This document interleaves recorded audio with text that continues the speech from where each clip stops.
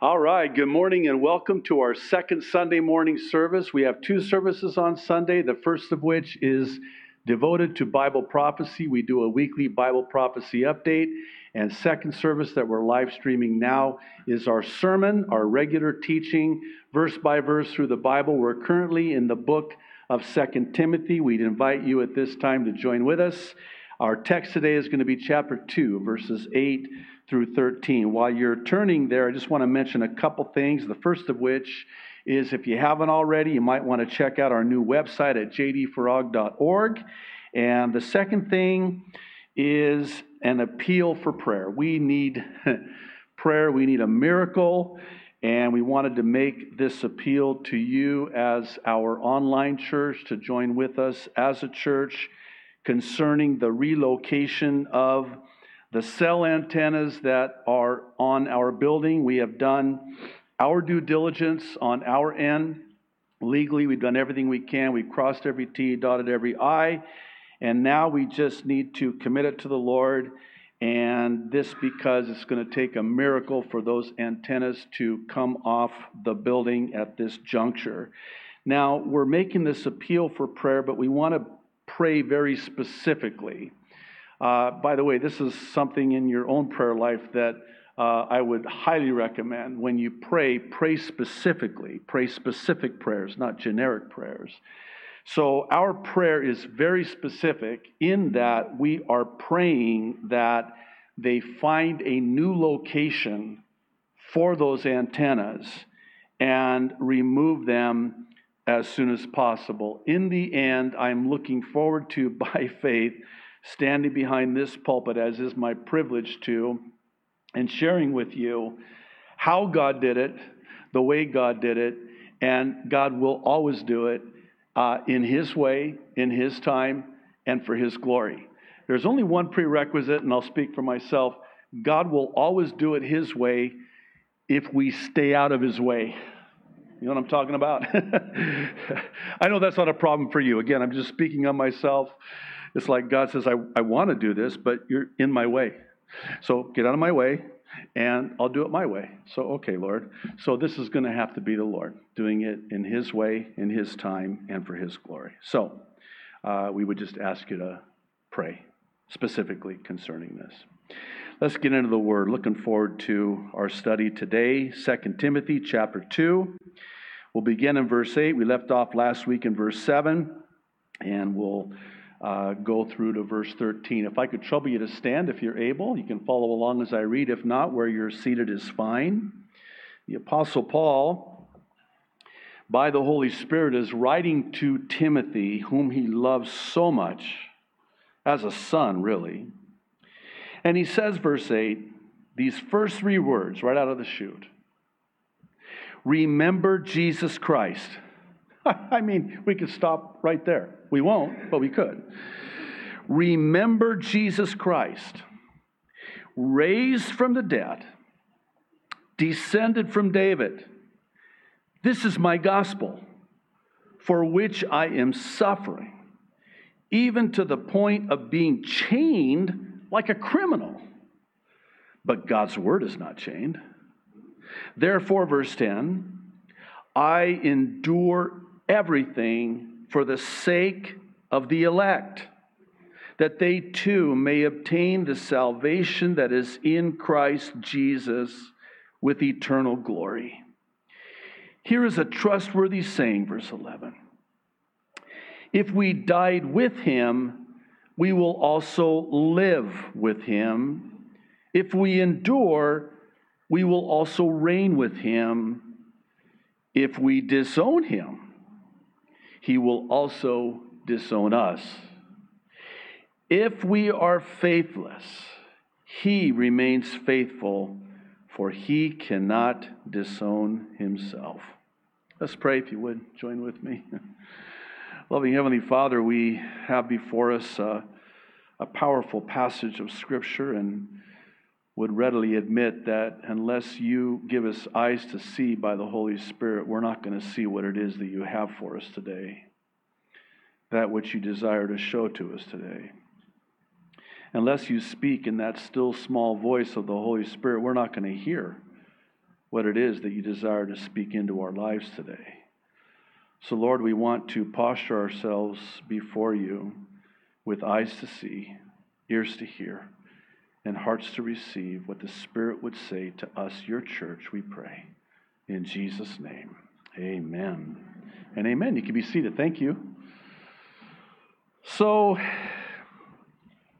I want to talk with you today about those times in our lives when the difficulties and the hardships of life seem to contradict the goodness of God, the faithfulness of God. Have you ever had those times when, the trials are just so difficult and the circumstances so complex and perilous, and everything around you just seems to contradict the goodness of God, the faithfulness of God.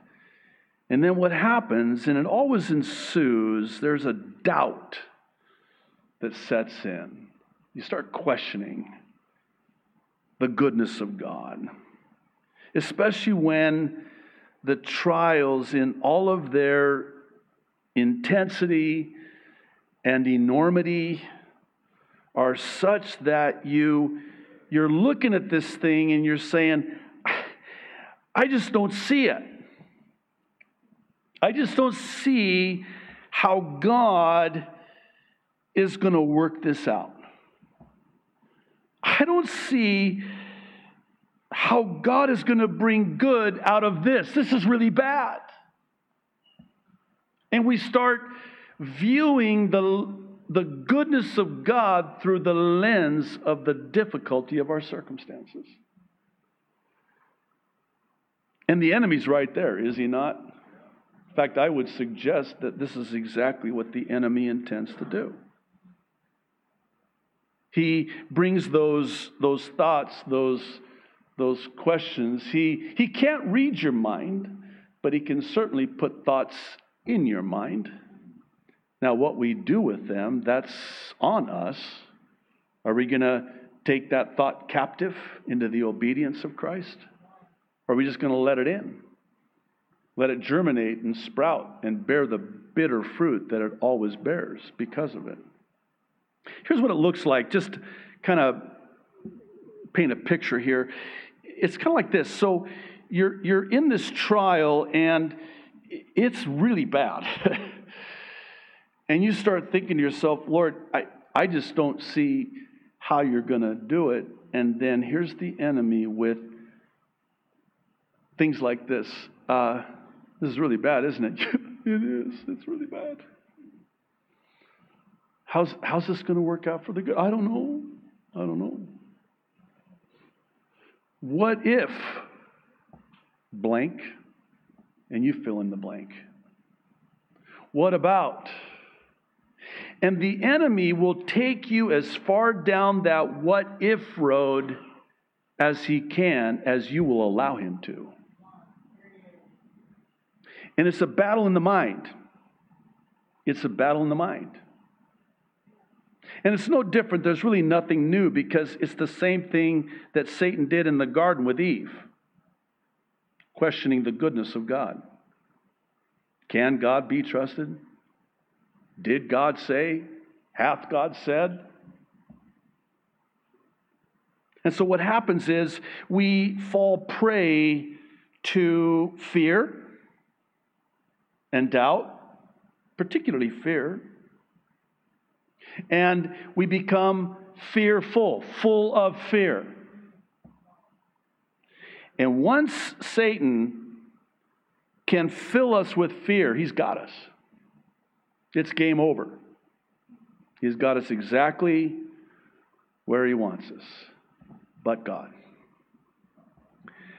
Key word, remains faithful.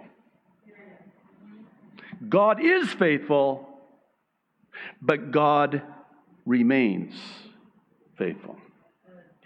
In the text before us today, the Apostle Paul, by the Holy Spirit, gives to us three life-changing truths. And I know that sounds cliche and pat and hollow and canned, but they are life-changing truths. And the reason I'm calling them life-changing truths is because Paul himself is in an unspeakable difficulty. And it's almost like he owns it before he imparts it. You cannot impart that which you do not possess. Paul possessed this. Paul owned this. And he's writing to Timothy. Here's the thing. Keep this in mind. This is very important. It's germane to our understanding of the text that's before us today. Paul knew that Timothy, whom he loved so much, was not always going to have Paul. His days were numbered. And he knew it, and Timothy knew it, and he's doing all that he can by the Spirit to prepare Timothy for when he's gone. And he knows there's rough days, tough days ahead for Timothy. And he's trying to encourage him, prepare him for that which is prepared for him. And he knows it's not going to be easy. And so he provides him what I see here. You might find more. I found three life-changing truths when we're riddled with fear and doubt. So much so that we question the faithfulness of God. The first one's in verses 8 and 9. And it's simply remembering. I cannot get over the first three words in verse 8. I could preach a whole sermon just on those three words, and you know I can.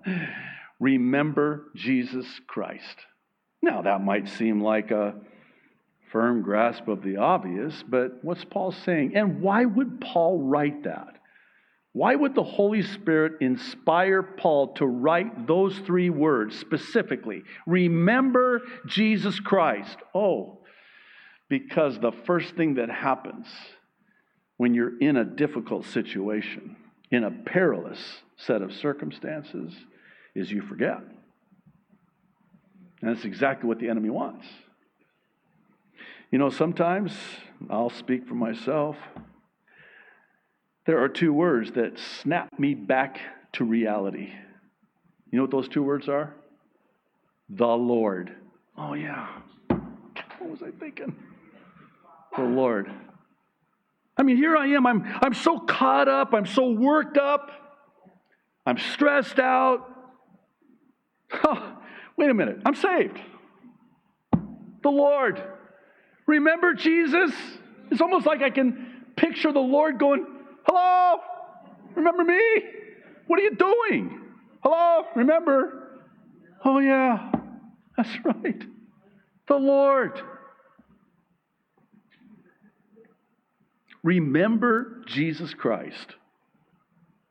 Here in these verses, Paul is providing Timothy with this much-needed reminder of, like we like to say, keeping the main thing the main thing. Because isn't it true that the main thing is not always the main thing? And we need to be reminded. I think we're like Timothy, whether we'd like to admit it or not, we're prone to forget. Forget what it's all about. The main thing is the person of and the salvation that we have in Jesus Christ. And that has to be kept at the forefront because that changes everything. Remember Jesus Christ. There's something here, and I don't know if you caught it in your reading of it, but it's almost like you get this impression that Paul needed to remind himself.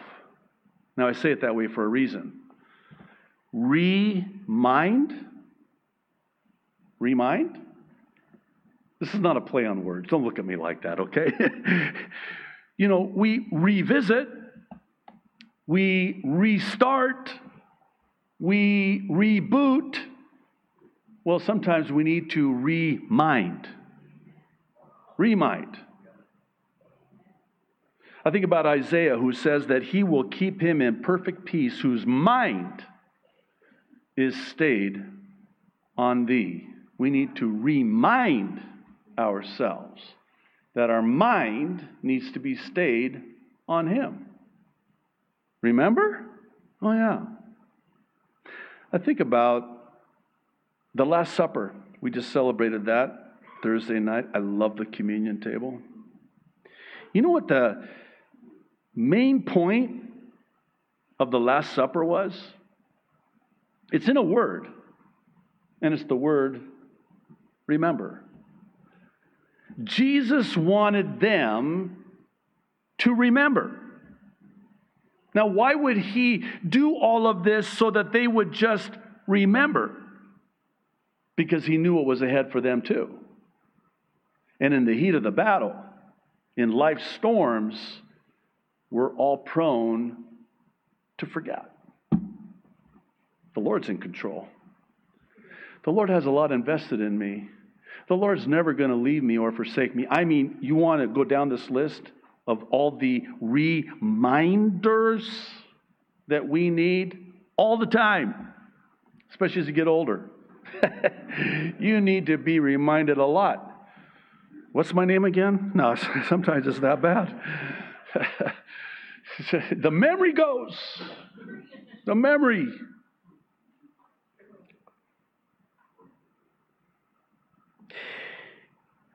Think about this. Paul says, here I am chained like a criminal. I'm no criminal. This is the gospel, my gospel. He calls it his gospel. He owned it. For which I am suffering. Here I am chained like a criminal. And he was literally chained to a Roman guard as he wrote this. How about that? And then it's almost like he needed to remind himself, oh yeah, I'm chained, but God's word's not. I needed to be reminded of that. You need to remind yourself of this today.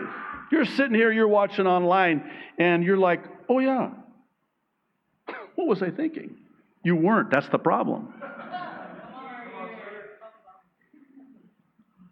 Jesus said, I want you to do this in remembrance of me as often as you do. Let's get a little bit more specific and look into this. What specifically, Jesus, do you want us to remember? Oh, I want you to remember how much I love you. I want you to remember that I died for you. And no greater love hath any man, that he would lay down his life for another. And if I love you that much, is there anything I won't do for you? Oh, yeah. What was I thinking? You weren't. I need to be reminded. Yes, I do. Remembering. You might think it's maybe a firm grasp of the obvious, but I would venture to say that this is the number one problem when it comes to this. I think about David there on the battlefield. I mean, I would have loved to have been a fly on the camel there on that battlefield. You know how it went down? This is not based on a true story. This is a true story. Dad sends David to the battlefield to check on, his brothers. 3 of his older brothers were there. And, oh, by the way, the firstborn son, the one that should have been the king, anointed king of Israel, Eliab was his name. Oh, man, he was so jealous of David. And sure enough, as soon as David appears there on the battlefield, and there's Eliab. What are you doing here, you little runt? Go home where you belong. Why are you here? Oh, Dad sent me. There was a bitterness on his part. His 3 older brothers. So here's David, right? And for 40 days and 40 nights, the Israelites have heard this uncircumcised Philistine blaspheme the name of their God. David hears it one time, and that's not okay. I know it's maybe reading too much into it, but I just, in my way of thinking, I have to picture the scene and picture myself there. So I'm there, and here comes David. Oh, I've heard about him. That's Eliab. That's your younger brother. Yeah, that's him. Oh, cool. And then here's that uncircumcised Philistine. By the way, David would never call him Goliath because Goliath means champion, and he's no champion. He's a blasphemer. Never called him by his name. So here they're talking, and Eliab's, saying, go home, and all of a sudden in the background, here's this voice. Who's that? What did he say?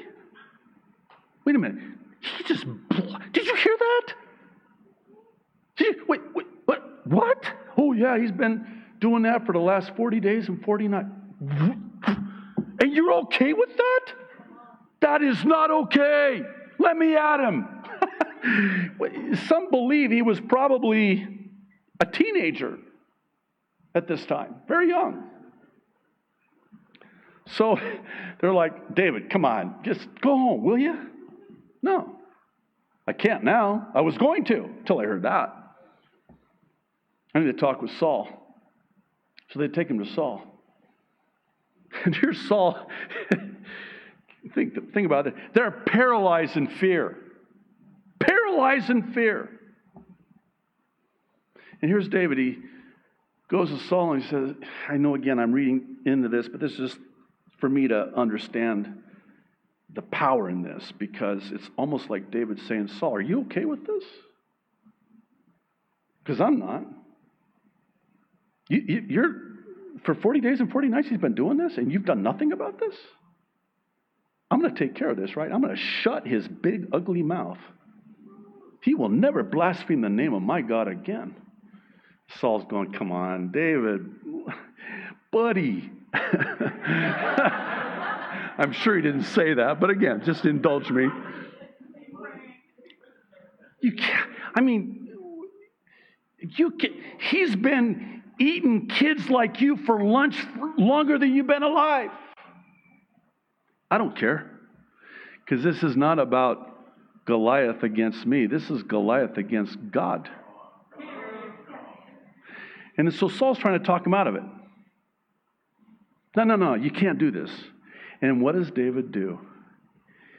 He remembers. What does he remember? He says to Saul, Saul, you need to know something.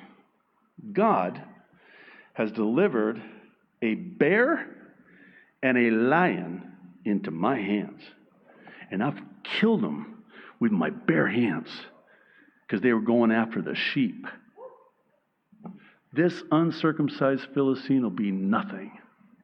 If God can do that, there's nothing he won't do. The power of remembering. And like Saul's like, okay, go ahead.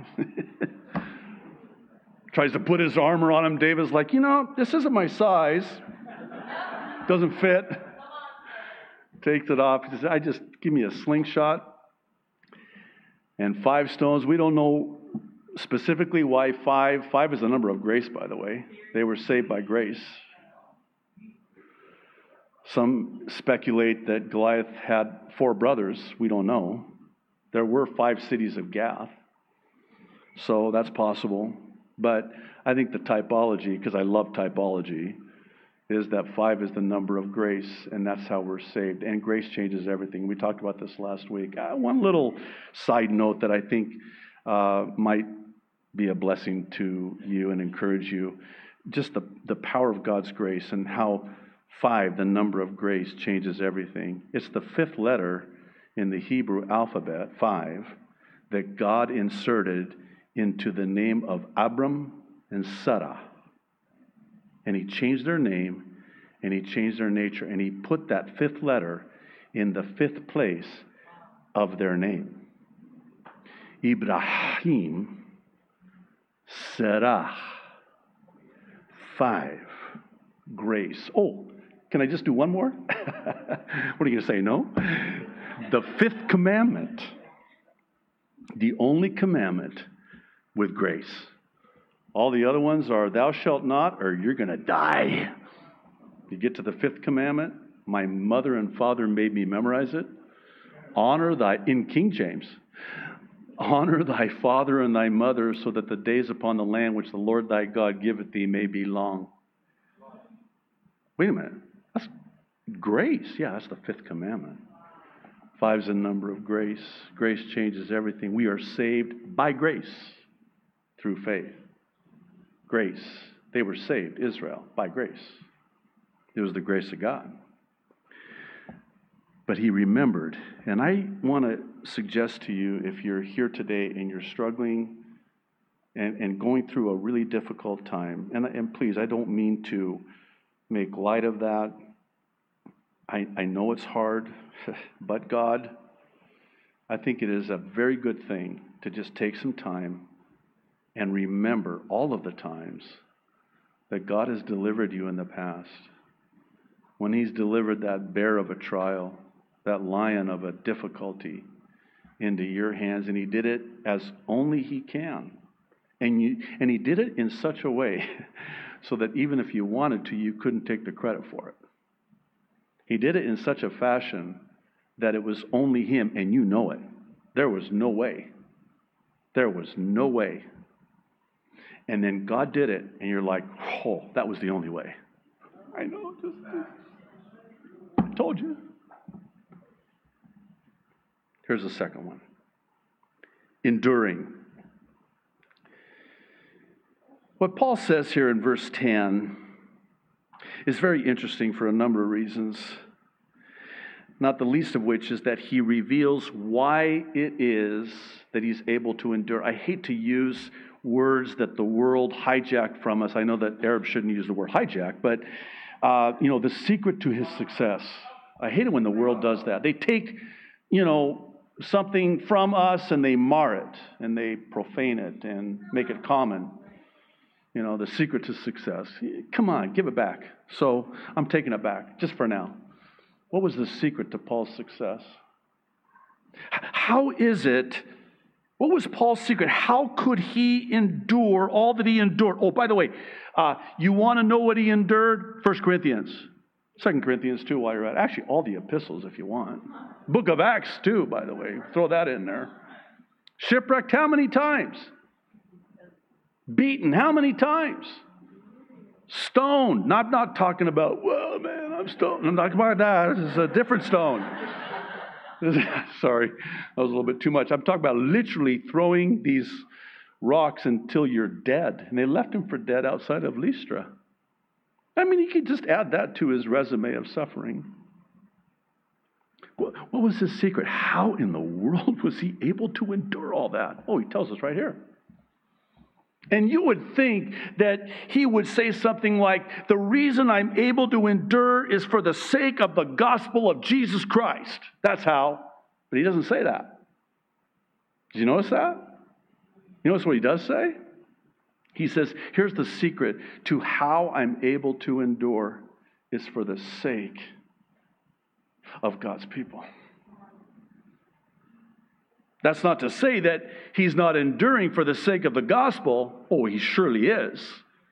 That's not to say that he's not enduring for the sake of Jesus Christ. He surely is. But he takes it further. It's not just the gospel. It's not just Jesus. It's that others would hear the gospel and come to Jesus. And that alone is the fuel in my tank of endurance. That's what keeps me going. Wow, that's love. I don't know how you see the Apostle Paul. Certainly unflinching in his fearlessness. Probably intimidating in his presence, I would imagine. When Paul walked into a room, you stood to attention. Oh, that's the Apostle Paul. You know who that is? That's Paul. Oh, yes. Right? When Paul spoke, you listened. He had earned that. There was a power, an anointing, an authority. Is that how you see him?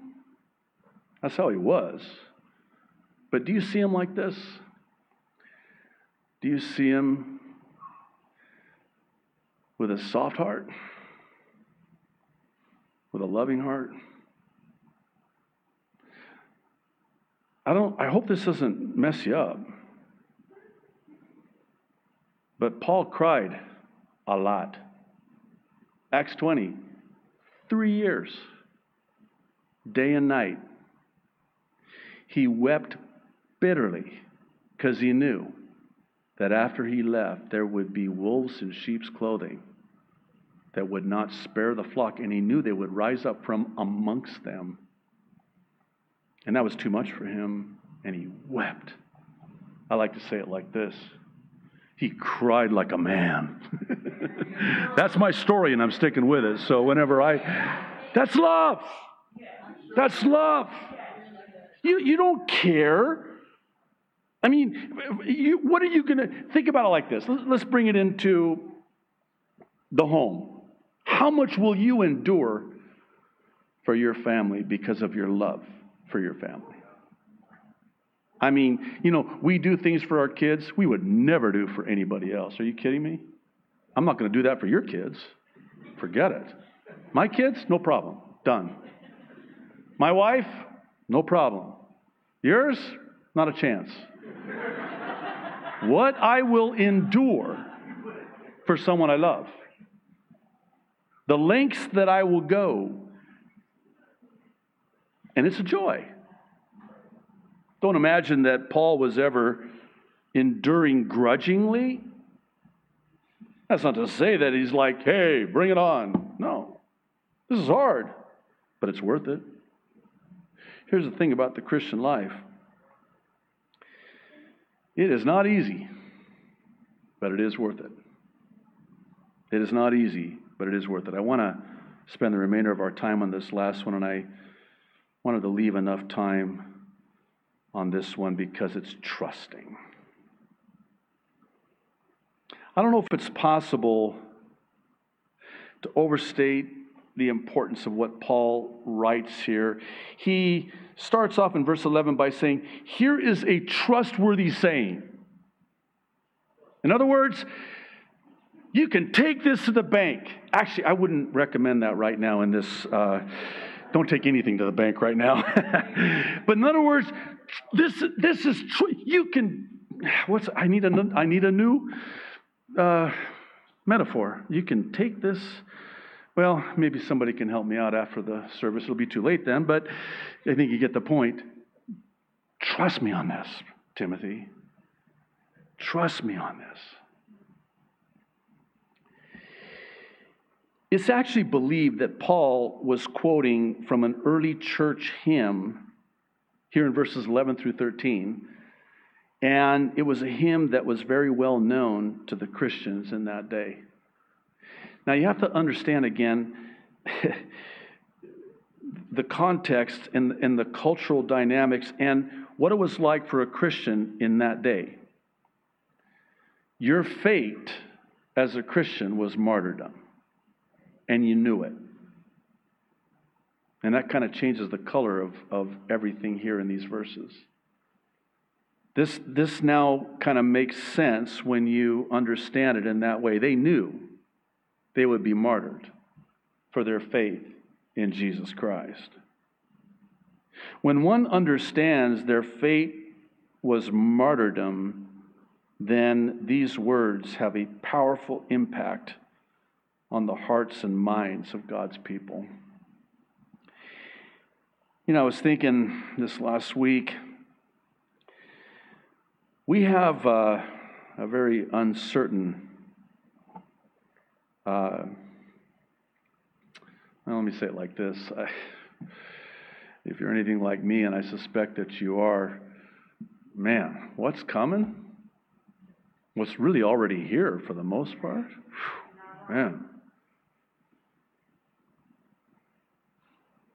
If there was ever a time that we needed to trust the Lord like never before, that time is now.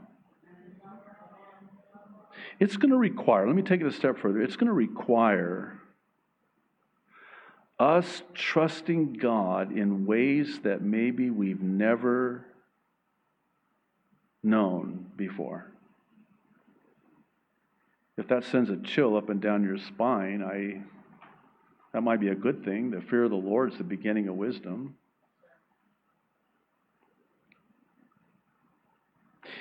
Now, I want to go through this, and as I do, I want you to view this through that lens, that aforementioned lens of martyrdom. Otherwise, this is just going to seem like words on the page of your Bible. It's not going to have the much needed impact. He says, this is a trustworthy saying. You can trust this. If we died with Christ, I'm going to die? Yeah. Have a nice afternoon. If we die with Christ, we will also live with Christ. You can trust that. It's a trustworthy saying. Trust the Lord. And if we endure, we will also reign with Him. You can trust that. It's a trustworthy saying. However, there's also this chilling warning, and rightfully so, given the situation in the early church at that time. In the face of unspeakable persecution and even martyrdom, there were those who would deny the Lord. And here comes this chilling warning that if we reject Him and disown Him or deny Him, He will also reject, disown, and deny us. You know, we love to quote that the Lord will never leave us or forsake us, but there's also that verse that we should probably also quote, that if we forsake Him, He'll forsake us. See, God's never going to force Himself on us. Now, in order to understand why it is that Paul would write this about denying or disowning, is because of what he says in verse 13. He says, if we are faithless, He remains faithful. And here's why. For He cannot disown Himself. Now stay with me on this. If I disown Him or deny Him, He cannot deny Himself. It's impossible. If I'm faithless, that doesn't make Him faithless. If I'm unfaithful, He remains faithful. There is no effect on who He is. It's not that He won't, He can't. It's not that He won't deny Himself, He can't deny Himself because of who He is. He remains faithful no matter what. He remains faithful. And I'll tell you, if we were alive in that day, I need to hear this. You know, we always say to ourselves, think to ourselves, maybe we voice it or vocalize it. Man, if I was ever put in that position, like the early Christians in the early church, I think about Polycarp. Church historians tell us about him. He was a pastor. I want to say he was in Smyrna. That's one of the letters to it's in modern day Turkey. It's the modern day city of Izmir. It was called Smyrna back then. He was the pastor of a church there in Smyrna. And he was put on this stake and was going to be burned alive, but they gave him a chance to deny and renounce Jesus Christ. He's like 85 years old, according to what church historians write. So there he is. Picture this. He's tied up. They've got everything ready for the fire to burn him alive. And they say, you got one more chance, Pastor. What are you going to do? We're going to burn you alive unless you renounce Jesus. You know what Polycarp's answer was? He's been faithful to me for 85 years. I'm not going to renounce him. Let the fire burn. But by the way, the fire that's going to burn me is nothing compared to the fire that you're going to burn in hell. Oh, that'll preach, huh? Oh, Pastor. Now, again, I'll use myself as an example because I don't want to, I'll let the Holy Spirit do that. He does a much better job than I do anyway. So now I have to ask myself this question: what if that was me? What are you going to do, Pastor? I don't know. I don't want to die. Yeah, but if you die with Christ, you're going to live with Christ. Yeah, but this is really hard. I don't know if I'm going to be able to endure. No. If you endure, you'll also reign with him. Oh. I mean, you just go down the list, but don't deny him. Burn, baby, burn. Oh, Lord, make it quick. And church historians say that as he was being burned alive, he was just praising God. Praising God. Not screaming. I'd be screaming like a baby. Crying like a man, but screaming like a baby. Oh, but no, he was praising the Lord. Praising the Lord.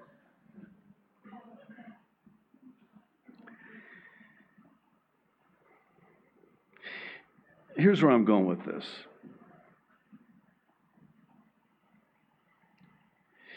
If you were to ask me what I thought was one of the main reasons that we doubt and question the faithfulness of God, it would have to be that we fear man more.